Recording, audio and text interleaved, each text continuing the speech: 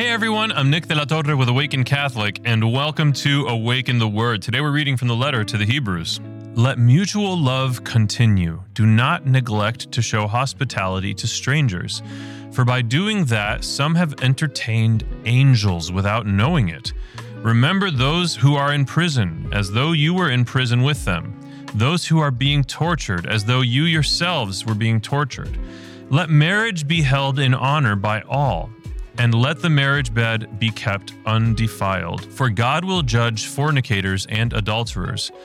Keep your lives free from the love of money, and be content with what you have, for he has said, I will never leave you or forsake you. So we can say with confidence, the Lord is my helper. I will not be afraid. What can anyone do to me? Remember your leaders, those who spoke the word of God to you. Consider the outcome of their way of life and imitate their faith. Jesus Christ is the same yesterday and today and forever. Can you say with confidence that the Lord is your helper? And what would it even mean to say that? See, many of us, myself included, frankly, we allow ourselves to fall into despair. We allow ourselves to feel that anxiety to a degree that is crippling. We take the burden of the responsibilities of the world onto our shoulders. And what we're essentially doing is declaring ourselves as God. We are not in control of this world. We are not in control of our journeys, and if we are, we're playing with fire. Human beings were not meant to be their own solutions to every problem.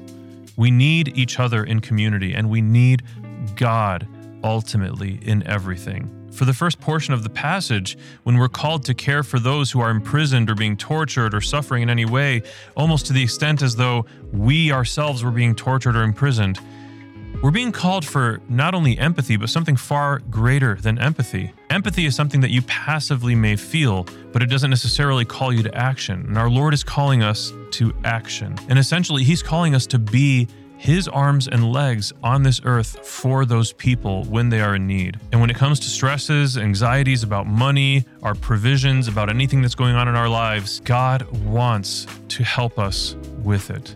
We just have to make Him part of the equation by inviting Him into it, and not even as a last resort, but as a first resort. And that is my invitation to you. I have been Nick. This has been Awaken the Word. And before you go, I just need you to know that Jesus loves you. Peace. Awaken the Word is made in partnership by Spoke Street Media and Awaken Catholic.